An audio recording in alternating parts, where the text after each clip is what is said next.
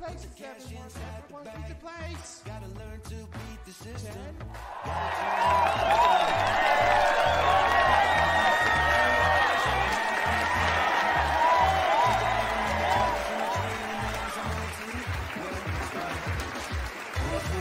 You know this world has gone insane. It is absolutely no secret. But tonight, Saturday night, you are about to experience the true measures of what that insanity can bring you. Tonight, you are about to see Ball and Bonkers, the one-of-a-kind show that delves deep into the world with no holds barred. Now, meet your hosts, Dakota Franson, specialist of the strange, and Crystal Mule, the UFO fanatic. Now, give it up, and let's see what these two idiots can bring you.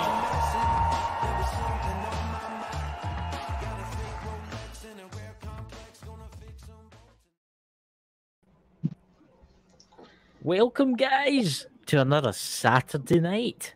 Yay! Yes, we have made it to Saturday. We have been looking forward to this episode. Viewer discretion is advised. Yeah. Listen, guys, we are joined tonight by a very special guest, none other than Mike, the Naked Bigfoot.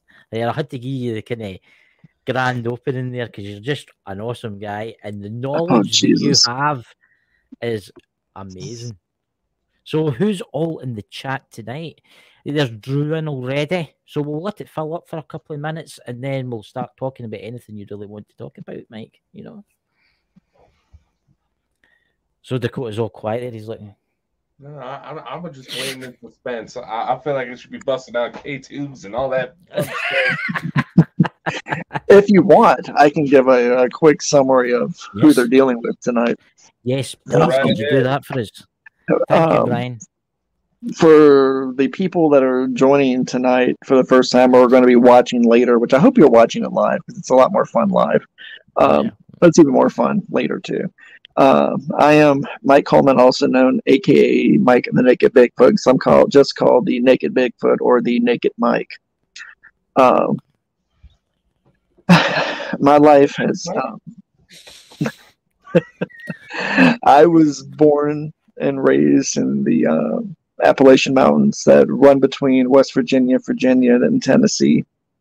When I left the mountains, I went on a spiritual discovery to discover myself. As I traveled, I discovered many strange and unusual things, both in the paranormal, supernatural, and in the cryptid worlds. Aside from all the things that I learned on the mountainside with my mountain witch family, my great-grandmother, my grandmother. But as my life progressed and I started learning more and seeing more strange things and knowing that the world was a lot stranger and scarier than I thought it was once I started traveling. I found my religion found me, and I found my religion. I became long story short, I became one of the few white voodoo priests here in the United States, also known as a Hongan. I am a practicing voodoo priest. I do have what you would call, I call them the faithful, but we do have parishioners, which if it makes better sense to everybody. And we do practice every week. We do hold mass, our version of mass every week. And I hold small ceremonies on a daily basis and at all the high holidays as well. Do you know, I never knew that, Mike, that you actually did that every week. You learn something new every day. Yeah, you learn something every day. I mean, the knowledge you have, Mike, is absolutely amazing. The guys, please go and check out his channel, Mike the Naked Bigfoot. You need to, because he does lives every now and again, and the lives are awesome. Oh, right? yeah. He's got one coming up, actually, which I think it will be a really, really good night. But, Mike, can you tell us about some of the creatures you have discovered in your path throughout the spiritual domain? Oh my gosh. I can start when I was a kid in the mountains. And I'll tell everybody too why I'm called the Naked Bigfoot too, as I tell you everybody about this. But living in the mountains, there are many things that exist and live in the mountains that don't exist in anywhere else in the natural or unnatural worlds. That my family and my grandmother, my great grandmother especially, would always warn the kids against going into the woods at night. We had our version of the hide behind, which is it's a predatory cryptid. Yeah. We also had our version of trying to think of what my grandmother called that thing. A doppy. It's a dio. She said doppy. You have to remember these names are names that are mountain names. They probably have a more professional taxonomy, but I always know them by what my family called them. And when, like, say, if you watch the one about the leshy, we had a version of the leshy known as the Rook, RUK, that I thought was a lot more dangerous than what the European leshy was. But if you want to watch that video, you can go to my site and watch that video. In the description. It was a lot of fun. It was a lot of fun. I enjoyed talking about that. We had hoop snakes, which if no one knows what a hoop snake is, some of these things I never encountered. Some of them I did encounter. We had our version of the wild man of the woods, the man who walked behind the rocks. Our version of the mountain man, which was Bigfoot at the time. That my family, of course, talked about, and I've had the misfortune of dealing with most of my life. Yeah. But once I left out of the mountains, there were a number of elemental spirits I encountered. In the spiritual sense, I encountered things of the swamps throughout Louisiana and Mississippi. In Mississippi, especially, there was a thing that is talked about in Thibodaux, Mississippi, called the Crow Man, and I actually saw the Crow Man, and that's going to be an upcoming show, hopefully soon, where I talk about the Crow Man of Thibodaux, Mississippi. Crow Man started off. They talk about it in very hushed tones, but Crow Man is probably one of the scariest things I ever encountered. I encountered a spiritual being known as the Skinner Man. Oh, yeah. That was a bloody bastard. I have seen everything and dealt with everything, God, far and wide. I was able to experience the Deer Woman for the first time. I kept hearing about Deer Woman for the longest time.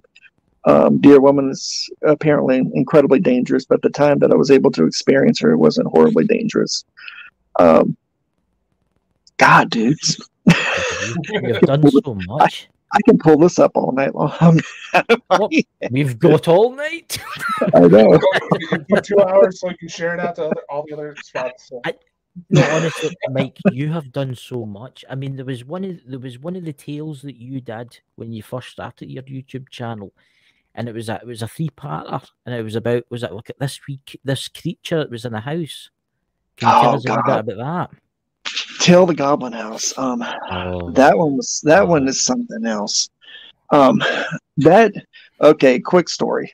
There are things that do exist that people talked about in legend and fairy tales that existed in most European countries and small villages. And when they migrated from their country and came here, they brought a lot of these things with them.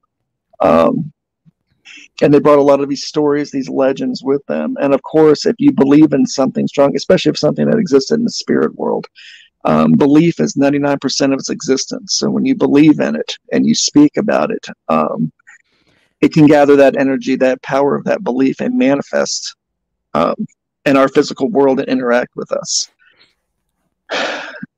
These things, it's called a fetch, F-E-T-C-H, that was infesting in this house. And fetches, before I get into what it was actually going on in the house, a fetch is something that passes between the spirit world and the physical world, but it needs a reflective service, a body of water, a mirror, high-polished silver, high-polished, really highly reflective glass, to act as a gate between it and our physical world.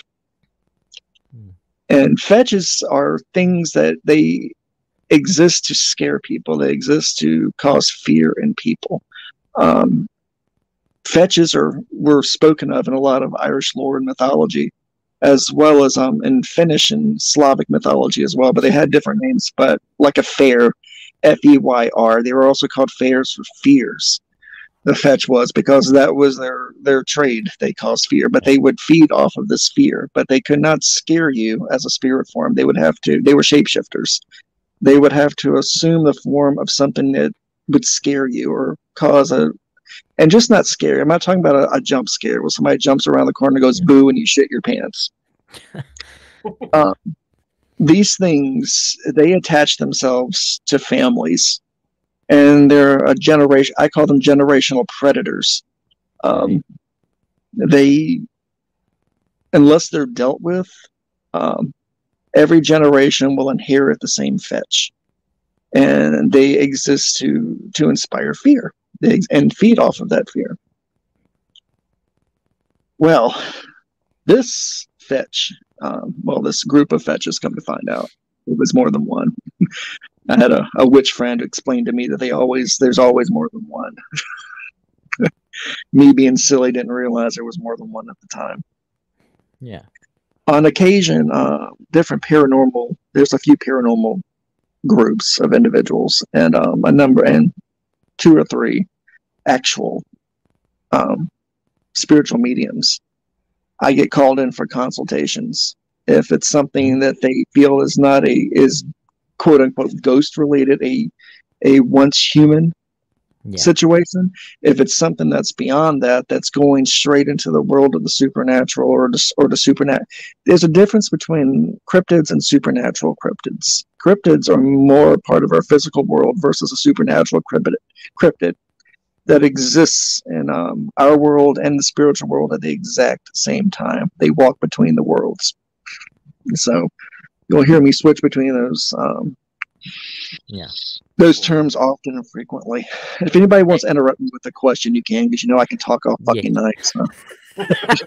Guys, if you have any questions at all, please just leave it in the chat and I'll put it up for you. But it's scary what you think's actually creeping out there in the dark nights when you're in your house watching your TV, when sitting in front of your fire. It's scary to think what is just round that corner watching you. Well, that's what.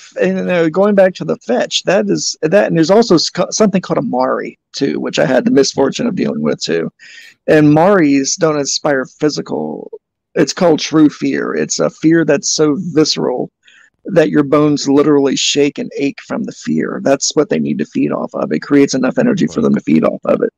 Just saying boo doesn't work. They want to scare the shit out of you and do it. They're good at it too. Yeah, guys, you need to check out Mike's channel. Honestly, I'm plugging your channel here too. But Mike is also writing a book, and it will soon be out too, which I'm looking forward to because I'm going to buy a couple of copies because I'm just that type of guy. Oh wow! I'll sign a copy for you. That's what I want you to do. I want a signed copy. Hey Lex, can you tell us a wee bit about your book that you've been writing? Well, throughout my life, one of the things I was taught at an early age by my grandmother, as a matter of fact, she always told me my family, believe it or not, there's a lot of people that live in the mountains, and a lot of mountain people, a lot of mountain cultures that are literate, regardless of what people may think. They're quite literate. Not illiterate, they're literate. Yeah. And incredibly intelligent and educated in their own right. And one of the things that my family imbued on me, my extended family imbued in me, was to document everything. See, I inherited my great-grandmother and my grandmother's, their journals. And then I started writing my own journals while I was in the mountains. And then when I left out of the mountains with my immediate family, I always kept journaling. And I literally have boxes upon boxes upon boxes of journals of my life experiences. Here on the East Coast and all the way across to California and beyond, my journals, and it documented all the strange and weird happenings that I experienced. All the different, I've attended many different types of faith setups, and I want to say it like that, that were outside the norms of Christianity. We're talking about things like snake handling, Santeria, things like that. They were outside the mainstream that exists here in the United States and throughout the Caribbean islands and Polynesia and parts of Mexico and South America. And I would always write down my observations or what went on when I went there, so I would never forget it. I would never write while I was there. I would always go back to the hotel room or wherever I was staying, and I would sit down and write it up. Yeah. Well, what happened was we decided to pull together a large portion of these journals and pull out some of the meatiest and choicest bits and pieces and do them in a book format to explain my life, how I started in the mountains and found my way here to civilization. But I had a very long paranormal and supernatural, really fun, incredibly frightening, and most of the time incredibly dangerous experiences that I had. But I survived them all. Yeah. Sometimes through skill, sometimes through education, but most of the time through blind and stupid luck. Yeah. I survived most of the situations. Not all of the situations I encountered dealt with the supernatural, but with people as well. I was able to talk to 2 serial killers during my time. Really? No, I should say they weren't serial killers; they were mass killers. They were. I have to get that right. One of them was the Georgia werewolf, and then that poor guy, he got convicted of it. But I still believe to this day that he was neither a werewolf nor he killed these kids. I really don't believe that whatsoever. And the other one was this asshole was out in Colorado. He killed about 8 hikers out there. Wow. And he kept their index fingers. He would cut their index fingers off, and he kept them. And then when the meat rotted away, he would put them on a necklace that he did, and he wore them underneath his shirts all the time. His bones. He was an interesting character to talk. He was truly evil. There was something just not quite right about him. Clearly. Besides, Yeah, I mean, what was he called? The Index Killer, out of curiosity. I've got to go back and look up his name. He was an asshole. I had a name for him too, but I forget what it was. I always remember the Werewolf of Georgia because at the time I was studying. I was looking for leads to the Rougarou legends of the Deep South, and it led me to finding the Georgia werewolf killer. So, wow, he was such a kid. He was a kid himself. How did you get to meet these people? How did that come about? You have to remember the times that this happened. The rules with the Georgia werewolf killer. It was really, really easy because the family members, I got to meet some of the family and I did some videos of that meeting, and it led to the tales of the Skinner Man. It became more supernatural and much more terrifying than any werewolf you'd ever want to meet. That whole situation did. But it was it happened in a small town. Right. It was not a racially diverse town. I'll put that politely and as delicately as possible. It was not a racially diverse town. And when they found out that I was not one of the ass-sucking reporters and I was actually curious about what was going on, the police wanted to know what I learned, too, as I was out talking with the community and working around. And in exchange, they would actually let me sit down because he could still have visitors come to his cell. And they let me put my name on his visitor list to go in and talk to him. And I'll tell you what, I left numerous times from talking with him, and I was in tears after leaving him because I knew that they were going to kill him, that he was going to go up the road, he was going to get railroaded. Well, not even railroaded. He was going to go down for those murders, and he did. Yeah. They put him in Old Sparky, and it was bad. It was bad.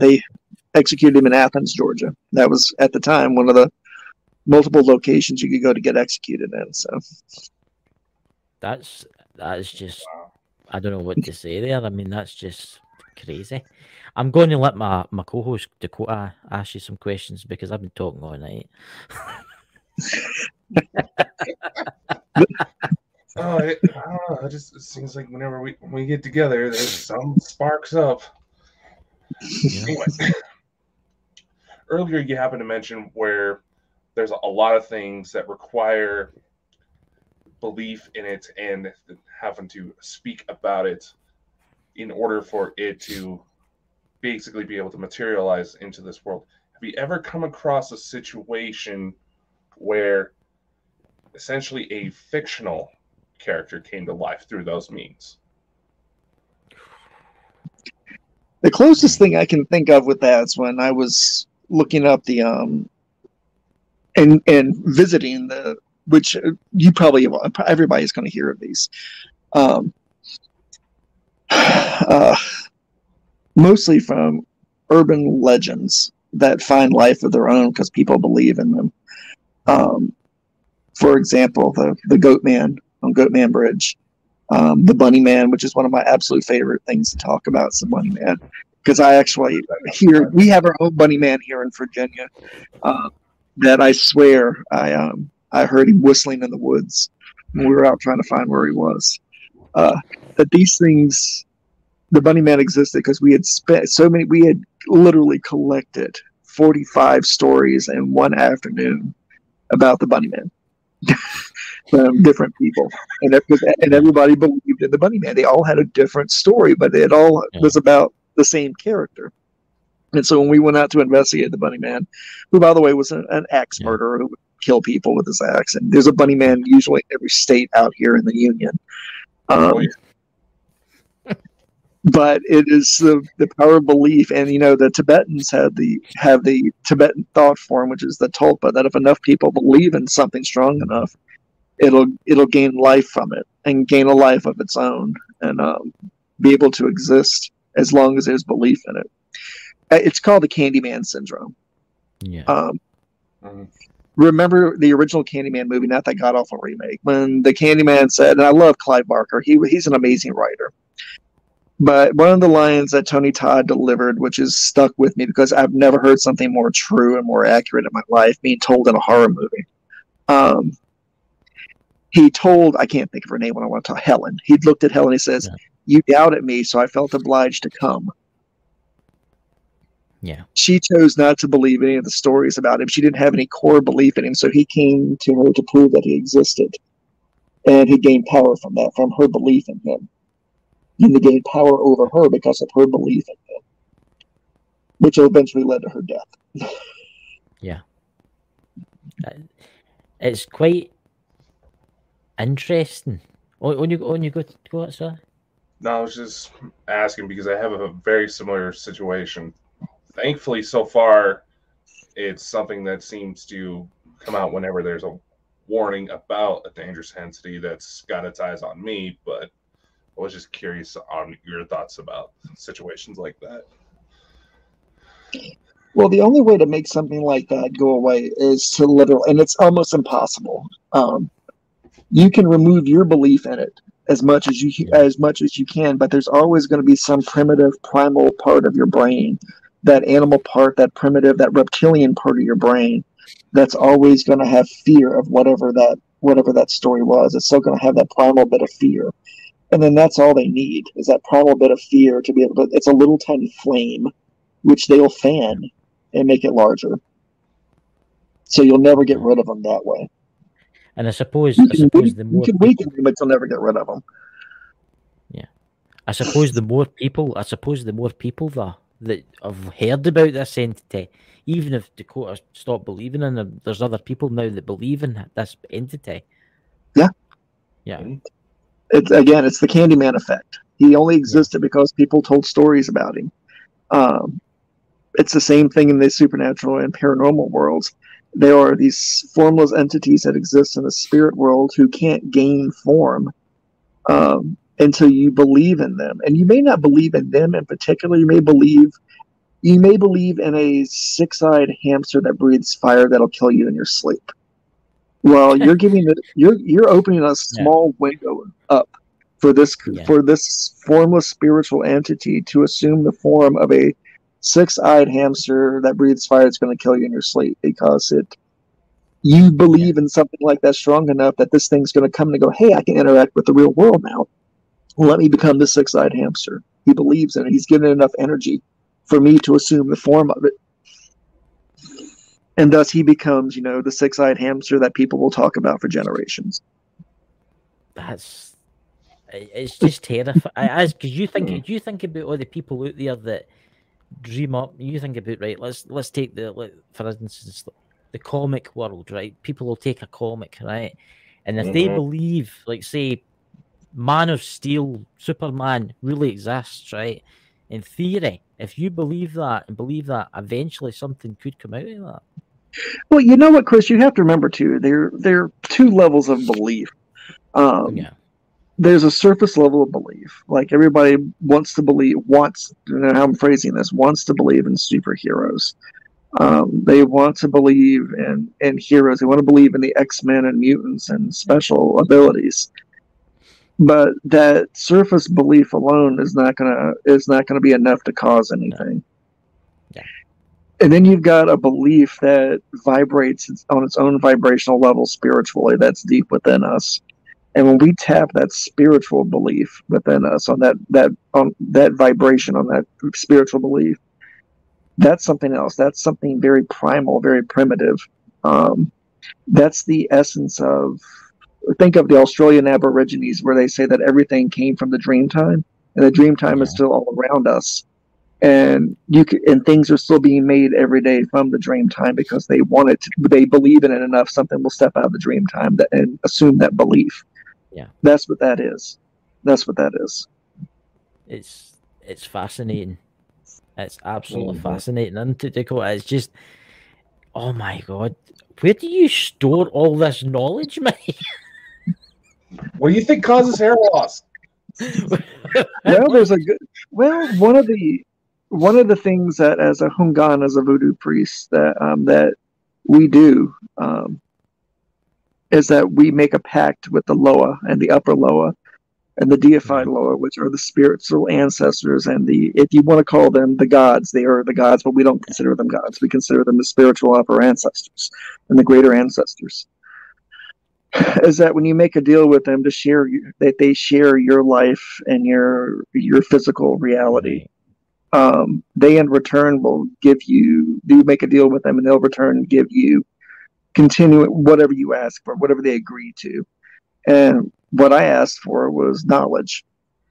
And so I may not know the answer to something right away, but the Loa provide enough intuition to me to be able to help me find the answers very quickly and to find the information very, very quickly. So it's a deal. It's a deal I struck many, many years ago. Yeah.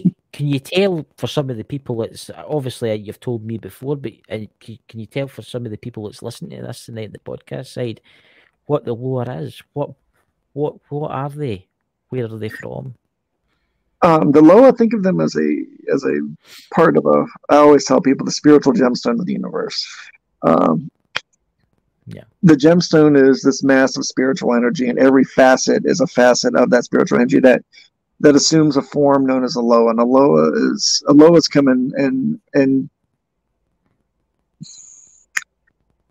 they exist on different levels. They exist in families. The Loa do. You have the immediate ones, which are your ancestors, which were the once living, and then a step above them are the Loa that are the messengers and the family members to the greater Loa, because they belong to a great family. And they exist on the back of a great serpent, and the serpent is white, and it exists in the sun on a beach. And when the sun shines upon the serpent, it casts both a shadow and a rainbow. The Loa that are aspects of something that are good, not necessarily good, but positive, and wish to do positive things in the universe. They walk in the light that's shown from the scales of the serpent. But the shadier, darker Loa and spirits out there, they walk in the the shadow of the serpent. That's. I I'm hope just that makes sense. imagining. I'm imagining that in my head. This white Yeah. serpent. I mean, it's It's it's called amazing, Ojibwa. isn't it? It's Yeah, amazing. it's called Ojibwa. It's Can you? it's an odd concept. It's an odd concept, I know, but for a lot of Yeah. people that follow most mainstream religions, it's a hard concept to believe in. But trust me, Yeah. when you see the serpent for the first time and it speaks to you in the voice of the hummingbird for the first time, you can do nothing but believe in that. So Yeah. Of course, this entity will be older than time itself. How old is Well- it? It's infinite, isn't it? well, they created well, you have the creators, and the serpent was the creator. It vomited up it spilled out the oceans. Its skin it shed became the land and the forests and the mountains. Every time it shed its skin, it was the creator. And then they begat the children that were the original Loa that helped form the bodies of mankind for the first time and bred life into them and gave them their own spark of divinity. I don't know. I just want to say that's beautiful. Just the way they put that. It's just, I don't know. I can see something in my head. It's weird. It's weird. I'm experiencing something right now. I don't know what that is, but it just feels really real to me. I don't understand it. Maybe you can tell me after, Mike. But it's just, I'm going to let Dakota because I think he's got a question for you. I'm just watching the chat right now. It looks like we have some people having reactions to tonight's live. Yes. What's that? I can't see them. If you want to share, I'll be happy to listen. Bring it up, Dakota. Oh fuck! I can't see them, There dude. you go. I can't see them. I'm fucking blind anyway. What's that say? Or read. We have Drew's paranormal vlog. She's been having a lot of interesting activity lately. Guys, I need to go and ground myself. Something isn't right. I'm feeling really weird. I'll be back. And she just said that she's gonna disappear from us later. My bad. It's not your fault, man. We had that same effect on her. Yeah, we have that effect, for some weird reason, you know. But here's an interesting question. I hear you mentioning this quite a lot. What's your big black book? My big black book of bad things. What's that? I actually call it that, the big black book of bad things. The first half of, and it really is a book. It's a huge book, actually. And the first half of the book is has all the notes and on mountain hoodoo and mountain magic and mountain spirits. The first half of that was from my family that they recorded and wrote down their observations and their different cures and stuff that they used to. And the second half of the book, or the parts that I penned myself in it, that think of it as a grimoire. It's all the various rituals and rites I've learned from other cultures and other belief systems that will come in handy against various unfortunate situations that may arise for people. Yeah. Like sealing ceremonies and things like that. If you're trying to seal your house away from something, or seal an object, so if an object's being used as a channel for an entity, how to seal it to where the entity can't use it anymore, and how to identify certain entities for what they are, because you should, when you're dealing with entities, any type of supernatural or paranormal entity, the first thing you want to do is to learn what it is, to be able to name it, because when you name something, you take power from it and you assume a little bit of power over it. And that's the only way to effectively deal with it on its level, is to know what it is. Because a lot of the shittier things that do strange shit to people out there, they don't want you to know what they are, or they want to mislead you to believe that they're like the ghost of your great aunt Sarah, when actually they're actually some kind of parasite, and they're using the tale of the ghost of great aunt Sarah to fuck with paranormal investigators or to fuck with the family for both its entertainment and its nourishment. So, yes. Can I ask you something, Mike? Have you ever pissed an entity off and it's followed you home? It's mine. Oh God, dude, yeah, many times. I've had shit follow me. Can you tell us a wee bit? Not just because they were mad at me. because they were curious about me. Right. Mm. We have here in the United States, and it's mostly we have our version of something called a will-o-wisp, which is something that Right. exists mainly in European folklore and mythology, but we have versions of it here, like we have the Brown Mountain Lights, which are a type of American will-o-wisp. Right. We have here in the South and in the mountains, we have something called foxfire, Right. which exists in the woods as they're actual spiritual entities. That are mostly harmless but very mischievous. Right. And they're well known here in the mountains for luring hunters at night. People are hunting like raccoons and stuff at night. For luring hunters, out, and they usually will end up hurting themselves. They'll lead them out into the woods and usually off a cliff or into a river or into a swamp somewhere, because they're basically assholes.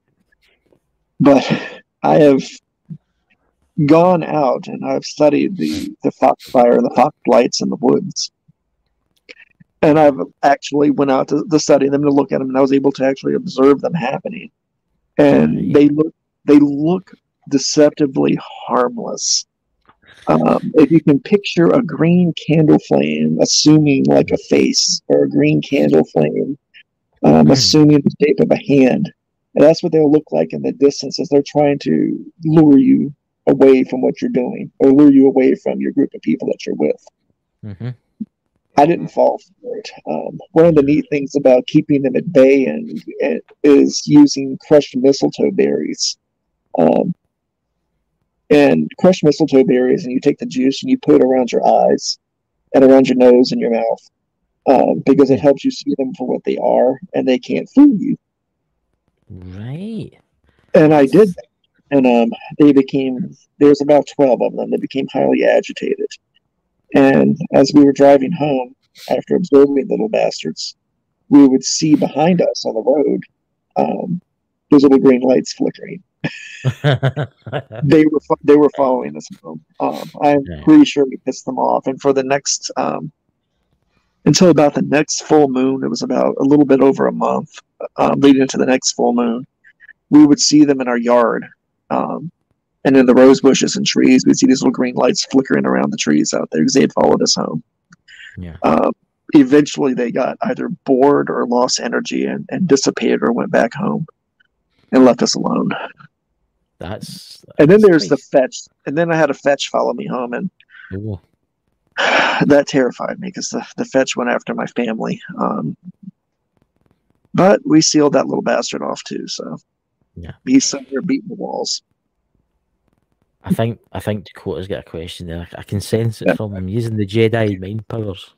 Your Jedi mind powers aren't that good. I'm still processing everything. I know. Yeah. I said aren't that good. I know. So right. I've got a question for you, Mike. What is the most scariest thing that you have experienced in your entire life doing this? What is the most terrifying thing that has ever happened to you? Ever? Probably the most terrifying thing that's ever happened is something that's more recent. Now, I did visit a number of snake handling churches, and I was bitten twice by a rattlesnake there, but that's a whole different story. I wasn't as much terrified as I was, oh fuck, I'm gonna die. And I still got the marks on my arm. Was my dealing with the Bigfoot that live the tribe of Bigfoot that live in our mountains here on a farm up here in the mountains, because it's something that's been persistent and ongoing. They've been very aggressive. Yeah, and that's rock because roaring. Yeah, rock roaring. I mistakenly started that fight with them, so that was my own ignorance that did that, but it hasn't ended. It's gotten better now that I've learned more about how to deal with it. Yeah. But we still have missing animals. We still have fences that are ripped down. We still have parts of the barns that are ripped apart. We find huge rocks all across the front of the yard and up the steps in places. That's terrifying, knowing that that's ongoing. When the sun goes down, we just don't fuck around outside. Nobody goes outside at all anymore at night when the sun goes down. So we just don't play that game. Has anyone in your area just disappeared, never been found again? I wish.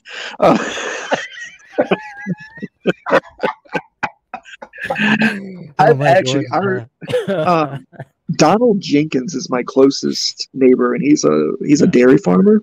Right. And he swore up and down that he saw me and my son in the woods one night, while running out of one of his dairy barns in the woods and running back into the forest and heading back towards our house, heading back towards the mountain. Oh, because he's on the other side of the mountains, heading back to the mountains and come back over to our side of the mountains. And he swore that he saw us, that it was us. He said it was something, but it was lure him. Well, it was probably those hairy bastards. They were in there doing something, and he assumed it was us because I don't have the best of relationships with him. But have you ever tried to broker peace with the Bigfoot or whatever they are? Yes. What have you? Yeah. Yeah, How do I you have. broker peace with them? How do you broker peace with something like that? I went on several spirit walks, leaving my body and try to enter the spirit world to talk to them. I've left many gifts. I've gone to the edge of the borders of the land, the border between my land and their land, which, by the way, it's all my land, but they happen to take ownership of the land across the creek. Yeah. I've gone there and spoken out into the woods, and I knew something was out there listening to me. You can feel it when the woods go quiet, and the mountains never go quiet, but the mountains go quiet. You could hear them, and they were out there listening. I've taken gifts from our orchard out to them, apples and peaches and fresh fruits off all the stuff that we grow here on the farm. I go out there and I'll leave it for them on the stones that are across the creek. And the stuff literally disappears in a matter of hours. As soon as we turn our back and come back out of the woods, we'll go back and it's all gone, including the basket and the plates or whatever we sat on. It's all gone. And we never see the things that we put out there with them ever again. I've left them beeswax candles, honeycombs, all kinds of stuff, and never to be seen or heard of from again when it's out there. It makes you wonder where they're actually staying. Do you think they've got? What do you actually think? Where do they stay? That's what I'm trying to get at. Well, we do. Well, we have a cave system throughout. Right. This part of the Appalachia, there's a very extensive cave system. And some of the caves, from what I understand from talking to family, and from reading stories from my family, some of those caves will start on our side and can extend, and the caves will actually extend all the way over to the Smoky Mountains in Tennessee. They're long, extensive caverns that go that far there. They're underground creeks and rivers, and I'm assuming probably even lakes underneath those mountains as well. Yeah. Because there's lots of stories of the moonshiners and of criminals too that would take shelter in these cave systems. They would talk about how far back they went, and sometimes they would tell the stories of the things that they found that lived there too. Oh, it makes you wonder if that's how they get about. They use the tunnel systems to. Oh, dude, it's a labyrinth of caves up there. I can spot one going across the creek with my binoculars easy on one of the cliff faces back there. You ever went in one of them? Fuck no, I've gotten really close to it. And that was many years ago, but I haven't been back ever since. That's fascinating though, because it makes you wonder what could be in there. Yes, there could be something that's wanting to eat you. Dude, I do not want to take a rock to the I don't want to take a rock to the head and end up being somebody's turkey at Thanksgiving in a cave somewhere. That's not gonna happen. Oh damn! Damn the Bigfoot. See, this is a question I've got. See, Bigfoot, is Bigfoot a vegetarian or do they eat animals? What are they? They have the same. Well, they have the same taste as humans. They're omnivores, but they have a tendency to eat more meat than vegetables. Okay, right. So I know if I'm ever in that area, then I outrun Dakota. I'll be fine. We eat more protein than vegetables, and I'm just assuming they do too, considering what I've seen disappear on my property versus what the stories I've heard when I've traveled across the United States about what is taken off of people's land. The animals, when some of them have a fondness for eating people's dogs. They get a taste for a certain meat That's, Who was it? It was Momo, the Missouri Monster, which was a Yeah. Bigfoot. It was Momo that had the taste for dogs and would Oh go my into God. go into people's yards and get their dogs. And people watched it and witnessed it as it happened and couldn't do anything about it because this particular Bigfoot had a taste for dogs. And there was always more, and they assumed there was more than one too, because it would, so many of these occurrences would happen at the same time at different locations and in that part of Missouri. So it was more than one doing it. They had a taste for dogs. Oh my God. I'm a dog owner. Just thinking about Yeah. that. That's Oh, dude, there's so many things out there that are dogs oh, that exist that will eat a Bye, dog. Jesse.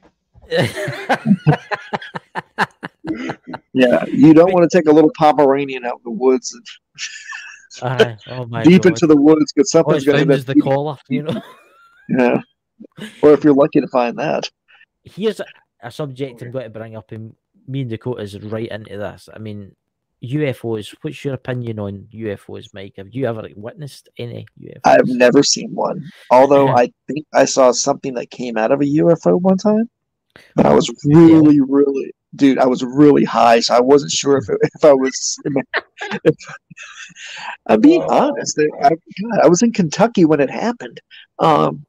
All kinds of weird shit happens in Kentucky. Trust me, as far as UFO activity. The people that were with me, they swore they saw something land out in one of the fields out there, and then I saw something in the tall grass out there, and it was nothing but a bunch of little, and I'm seeing it now. It was a bunch of little red eyes. They were about 3 feet tall out in the grass, and they were all looking at me. I still don't know to this day what the fuck that was, or if I just mixed my LSD wrong, because it really. They were probably flying their ship over and seen you rolling about the grassy field and thought, I wonder what he's on. I wonder if we get any left. Oh, dude. If I were to ever see, I want to see a UFO. I want to experience an alien. I mean, I have the William, and if there are any kids in the room, you're going to want to cover their ears right now. If I'm about to say, dude, I have the William Shatner belief. I mean, focus on aliens. I wish to explore brave new worlds and fuck them. I mean, you have to. I mean, I just am fascinated by alien sex practices. I'm just going to put that out there. Well, you never know. I'm not saying this just to get a reaction. I really, really am fascinated about alien sex practices. I mean, I've seen all kinds of ritualistic sex practices in different cultures and religions here in the world. I'm just wondering how other aliens do it. Well, if we ever come across aliens, Mike, we're going to give them your address and say, listen, you need to go and visit this guy. He's going to show you his big black book of bad things. I'm going to show it my toy chest and ask if it has its own type of extraterrestrial toy chest. I want to see the shit they've got. I mean, how much information can you find out from probing someone's ass, too, for crying out loud? I'm just going to put that out there. Don't you think? Well, dude, after 100 years, I mean, there's only so much you can glean from someone's rectum. I'm just going to let that drop. I will say this, right? I think that probing thing, I think that's a load of rubbish. I don't think that actually happens. I think it is, too. I think it got started out because people started making fun of people that were having actual encounters. And it started off as something to make fun of them with, which I don't think that's cool, but I still laugh about it. Well, if there's any aliens listening to this transmission going through space and time as we speak right now, Mike the Naked Bigfoot wants to have a visit from you tonight sometime, or maybe through the week. Dude, if you can't make it on a Saturday night. One of my rules and everything that I've experienced in my life has been I don't believe it until I experience it in some form. Either spiritually, physically, with all my senses or something. And until that alien walks up to me, and I shake his hand or he whips out a schlong for me, I'm not going to. I'm sorry. He's going to be the unicorn of my world until he shows up. So that's very true. But here's a thought, right? A lot of people say this to me, and I'm on the fence about this. They say Bigfoot could be an interdimensional being, or Now, see, it could be, I do believe that, and Yeah. I don't think extraterrestrial is the same as interdimensional, because you're not dealing with something terrestrial that's outside of our world. That we have dimensions all around us, parallel dimensions, spiritual dimensions, dimensions of time, dimensions of space. That some creatures, you know, how some fish naturally are born knowing how to breathe water. Well, I think there are things that exist, including Bigfoot, that it's natural for them to pass between worlds. maybe that's Just sort like of the they would time. eat or breathe, it's natural for them. Yeah. I Because you mean, have to remember, people that have seen them, other stories of people have seen them, they're either accompanied or preceding a sight of a Bigfoot, or these flashing lights in the woods, these hovering lights, and then suddenly there's a Bigfoot. Or there's flashing lights and suddenly Bigfoot is gone. He walks behind a tree and he's gone. He doesn't ever step out behind the tree. or it could be the case that the extraterrestrials that are visiting us, right, are curious about Bigfoot too. And when he disappears, he's getting abducted. You never know. See, Well, cattle mutilations have been coming back in the last couple of years, so you never know. Well, cattle mutilations have made a huge comeback. yeah. Remember the satanic panic of the 80s, so I can't wait till that starts up again. I mean, the cattle mutilations, I mean, you would wonder how a lot of people say, oh, yeah, it's crows have come down and started pecking on them. Crows don't burn perfect. When they cut the flesh, it's sanitized, it burns the flesh. You know, yeah, I live in a farming community, right? And I have seen that. I've seen crows pecking sheep's eyes that have died out, or cows that have died out, right? Because they'll go for the softest part to get, right? But crows don't cut and remove certain organs. No, they go for the path blood. of least resistance. Yeah. I mean, it's. So what we'll need to do is we'll need to put a notice out there for our alien friends to come and visit Mike. Like I said, until it actually, equipment. I'm going to be a doubter until it actually happens, because that's always been my philosophy. I've met many people who have claimed to be abducted or claim to have spotted not only a UFO, but they've seen different types of aliens, whether they're the angelic type aliens or the god awful reptilians. Oh, don't get me started about reptilians, shapeshifters, or the insectoids or something like that. I've heard those stories, and some of the stories I think they are mistaking something from the paranormal or cryptid world for an alien. Yeah. Yeah. But here's a question for you, Mike. Spirits. I take it you've seen spirits. Yeah. Can you tell us about some of the spirits you've seen? Sightings. Well, you're going to make me explain first when I talk about this. I always have to preface the conversation with there are all types of spirits. There are the once human spirits, which are people that have died and their energy still exists on this as an echo or as an intelligent echo that they leave behind. And then you have the inhuman, which are the elemental spirits. They never were, they never existed in a mortal form. But they can assume a mortal form if they need to by using nature to do so, the natural elements to do so. Well, that's the inhuman. Then you have the unhuman spirits, and those are the things that exist, and you can call it a spiritual dimension if you want to. Yeah, it's a dimension where it's a formless dimension, where, again, they can see our world, but they can't interact with our world unless we give them the energy and the ability to do so. I have seen once humans. I have seen, and just one of the degrees that I have in is in mortuary services, embalming, things like that. Yeah. And I've spent, I've spent many many, many nights working on my certificate and doing that with hanging out with dead bodies in morgues and in funeral homes.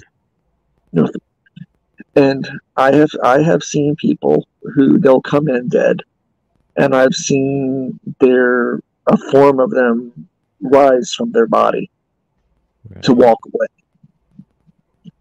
Where the spirit doesn't depart at the time of death, but still is hanging on to the body, but chooses that time to leave there.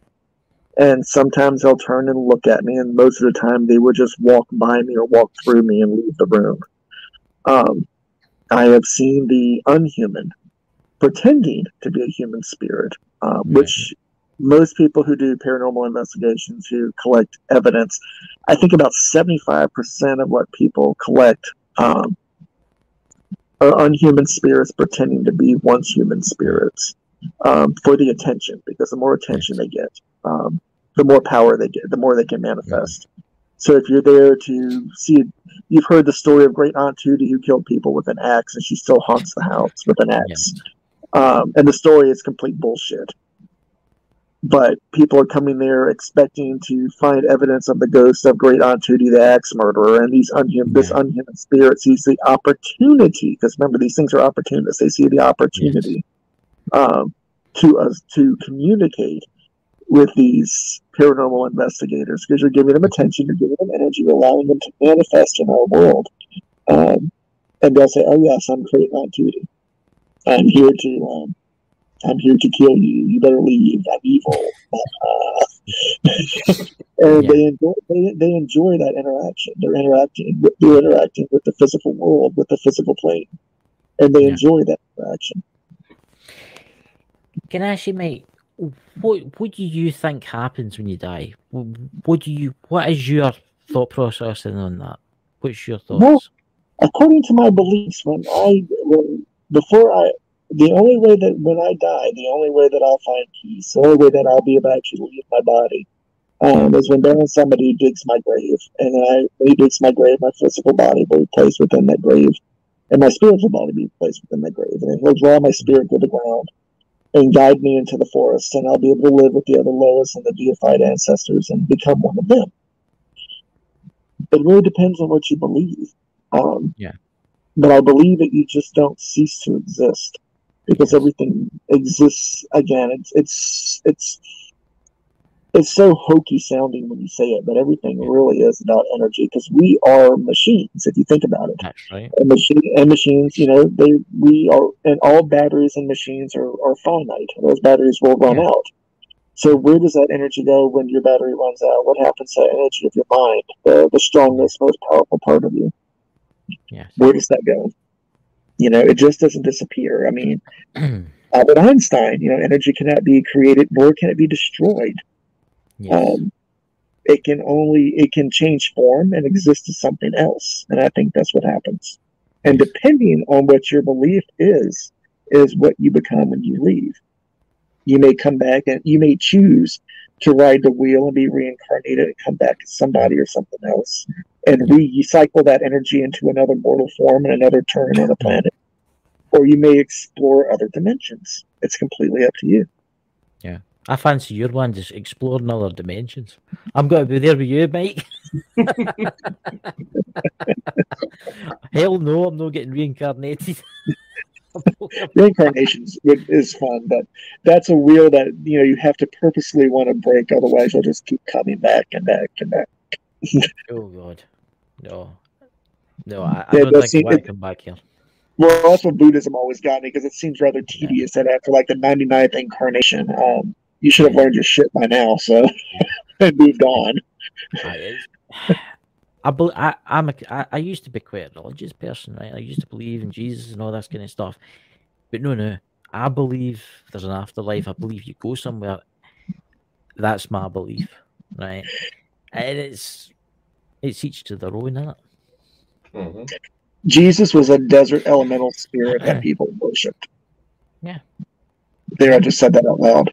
I know. Let the pissed offness begin. Yes, and if you want to find the person and Mike the Naked Bigfoot is the man you want to look for.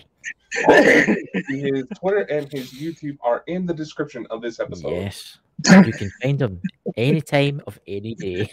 If you want to see me piss, watch my Angels and Demons episode. That's the one that Oh. pisses everybody off. Oh, I'm looking forward to that. I'm looking forward to that one. But it's. I think we're here just for a laugh. You know that. I think this is what this is. Oh, One big it's fun. laugh. It's so much Aye. fun. It really I'm is. looking forward to going to Zach Bagan's museum and haunting him. Oh, I love the shift change and vibe right there.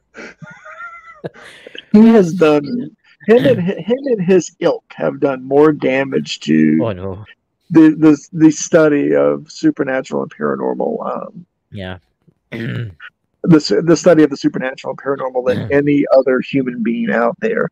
He picked up the I have to say this. He picked up the Ed and Lorraine Warren bullshit that they did, and he saw how they ran their show and how they ran their clown show, and he took his clown show and made it 10 times better. He went from the local clown show that was Ed and Lorraine Warren, and did the Barnum and Bailey of clown shows when it came to doing his shit. So. Talking about Ed and Lorraine Warren, did you not tell me once you met her? Yeah. Lorraine Warren. How did that go down? She didn't care for me at all. I wonder. But she was so polite. She didn't care for me whatsoever. I wonder why Lorraine Warren didn't. It was so unfortunate. She was doing one of her talks, one of her college talks in Louisiana, and I was there, and I went to it, and I had a chance to walk up to her and talk to her. And she had done her little slideshow and her conversations, and she took some questions from people that were already planted in the audience. The Warrens had a handler. He was their photographer. He ended up being their quote manager and handler. I had a run-in with that jackass because I went up to her, and I had just dealt with some mind knockers in Kentucky before I came back down to Louisiana. Yeah, the mind knockers were absolutely terrifying, but that's a story for another day. Oh, you're teasing us. Such a fucking And I went up to her to talk to her, and she, at first when I walked up to her, she acted like she couldn't hear me. When I said, Ms. Warren, I wanted to meet you and talk to you. And she finally whirled around on me, and that woman was pissed when she looked at me. Because apparently my reputation preceded me. Why is that? At the time, I fancied myself a debunker because I loved going to traveling to tent revivals, and I love debunking spirit healers. And I saw her as a snake. Her and her. This was after her husband died. She was still selling the snake oil, and I was just trying to be polite and start a conversation. But apparently, she heard that I called her a snake oil salesman, and she didn't cuss me, but she didn't exactly tell me to stick around and have a conversation. And her handler, he did everything but smack me around. Oh my God. Dakota, do you have a question for Mike? Come on, you must have something in there. I honestly want to hear more about these mind knockers because it kind of sounds like some of my ex-girlfriends. Can you tell me? It's a type of elemental spirit. Go and we've got plenty of time. Go and tell us. We can go a wee bit late for you. Knockers they have many names. They're actually, I know it sounds so filthy, but miners, especially in West Virginia and Kentucky, can tell you about the knocking that happens when you go too deep in the mines and you hear something literally knocking on the walls around you. And it's usually these critters are knocking to warn you that something's about to happen. And there's the standard knocker, which is helpful and friendly and will try to warn you. And then there's the domovoi and the polvoi. And the domovoi is a house spirit, which is a relative of a knocker, which is relatively friendly to the family that it's with. And it's a generational spirit too. It sticks with the same family for generations. and it's mostly helpful. But its cousin, which is the Polovoi, unlike your common mind spirit, a Polovoi actually will cause minds have minds cave in. They cause cave-ins. Or they'll trip miners, or they will appear to be another miner and lure them to their death in the mines. It took a whole... You can't get rid of them.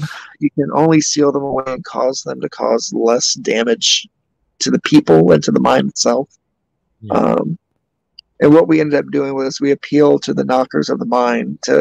We entreated them to help us with the Polovoi that were there, and to help mitigate the evil that they were causing at the time. Because at the point, we'd already had lost 4 miners up to that point. But then we had to seal off parts of the mine. When I say seal off, we're not talking about putting up walls or anything. We're talking about putting up spiritual walls that keep them out. Which was a collection of pine sap or pine tar or pitch, mixed with the blood of each miner. It only had to be a little blood from each miner to do it with, and then the blood of a holy man, and it had to be applied with a horsehair brush with a silver handle. So once we got all the ingredients together, we went around and we blessed all the tools. We used it to bless the tools with, and to seal the tools, and to seal the equipment, and to seal the mines with as well. And the activity, the dangerous activity, completely dropped off, but the knocking activity continued on, and probably continues to this day. That is, I've heard about them. The old miners used to talk about them called the Tommy Knockers. Is that right? Tommy, that's their name, Tommy Knockers. Tommy Knocker is one of the names that can be used with them. That's more of a regionalism, but describing them, that it gained more popularity, especially in literature and in media, that Tommy Knocker did, and became more of a nursery rhyme than it would be as a descriptive term for these spirits. So, but yeah, it's been used. It's been an interchangeable word to describe all of both the helpful and the unhelpful ones. So, well, I'm going to ask you one more question. I was thinking about this today, and it's something I've never asked them. I thought, I'm going to ask Mike. Have you ever witnessed, Mike, 2 entities, like say 2 spirits or 2 elementals, pissed off with each other, fighting with each other? No. I can't say that I have. I've seen them react to they mostly not react to each other, but they've worked together to react towards something that somebody has done to them, or to the land, or to something around them that they held precious. Right. So they obviously know each other's there, but they just respect each other basically, because they know each other's power. Yeah. You have to remember with an elemental, you're dealing with the cycles of the earth, and you're dealing with the balance of the earth and the balance of energies. The only time they become aware of us is when something disturbs that balance. And they become aware of us, and they can either correct the balance, or they can work to correct the balance. Or work to reestablish the connections of energy that were flowing to them that have been severed or been disrupted by something that a man or a person has done. So, right. I just can't wait till your book comes out. I want it out now. Well, I hope everybody's has everybody been good in the chat room tonight? Everybody's sitting there. I mean, honestly, Mike, we'll need to get you back when your book is back out, But we'll talk to you after the live. Anyway, after this, we'll talk to you. But guys, thank you for tuning in to Mike the Naked Bigfoot. And guys, please go to his channel, which is below. Give him a subscribe. He does lives, and they're very informative. What's the next one coming up? When's your next live, Mike? Monday. This upcoming Monday. I've been trying to do 2 a week. So this upcoming Monday, and then that Wednesday after that. Yeah, I think guys, you need to watch his live, because absolutely amazing, honestly. And thank you everybody for coming. Thank you everybody on Facebook and all the 50 locations that this goes out to. And I'm no rhyming them off for Dakota, you know. But guys, please tune in tomorrow night because we have a special guest coming on. Is it what's his name, Dakota? What? How do you pronounce his name, Chris? You're the one that booked him. Which it's Birmingham. It's a Birmingham UFOologist. So we'll bring him on. You know. I can't remember his name off the top. Of I just my head, remember you know. his name is Dave. That's all. Dave, there you go.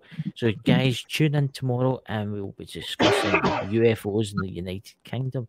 And thank you everybody for coming on. I'll talk to you in a minute. Have a great night, everyone. Catch you later. Bye. But before we go, you Oh, we should forgot do there's something. one little bit of news that we that's have right. on the I never company forget front. that. Now, ladies and gentlemen, you want more information on Bald and Bonkers operations? We now have our own website. Yes, Yes. a website. My goodness. We're going up in town, you know. We've got our own website, guys. Yes. Baldandbonkers.net for those of you on the podcast. Still being in development, but there's going to be plenty of surprises coming on that front. Yeah. So now I think we can end this. Yes. So catch you all Why do I tomorrow look like night, Donald and Trump? Mike will talk to you after the live. All right. Bye, guys. Bye bye. Bye.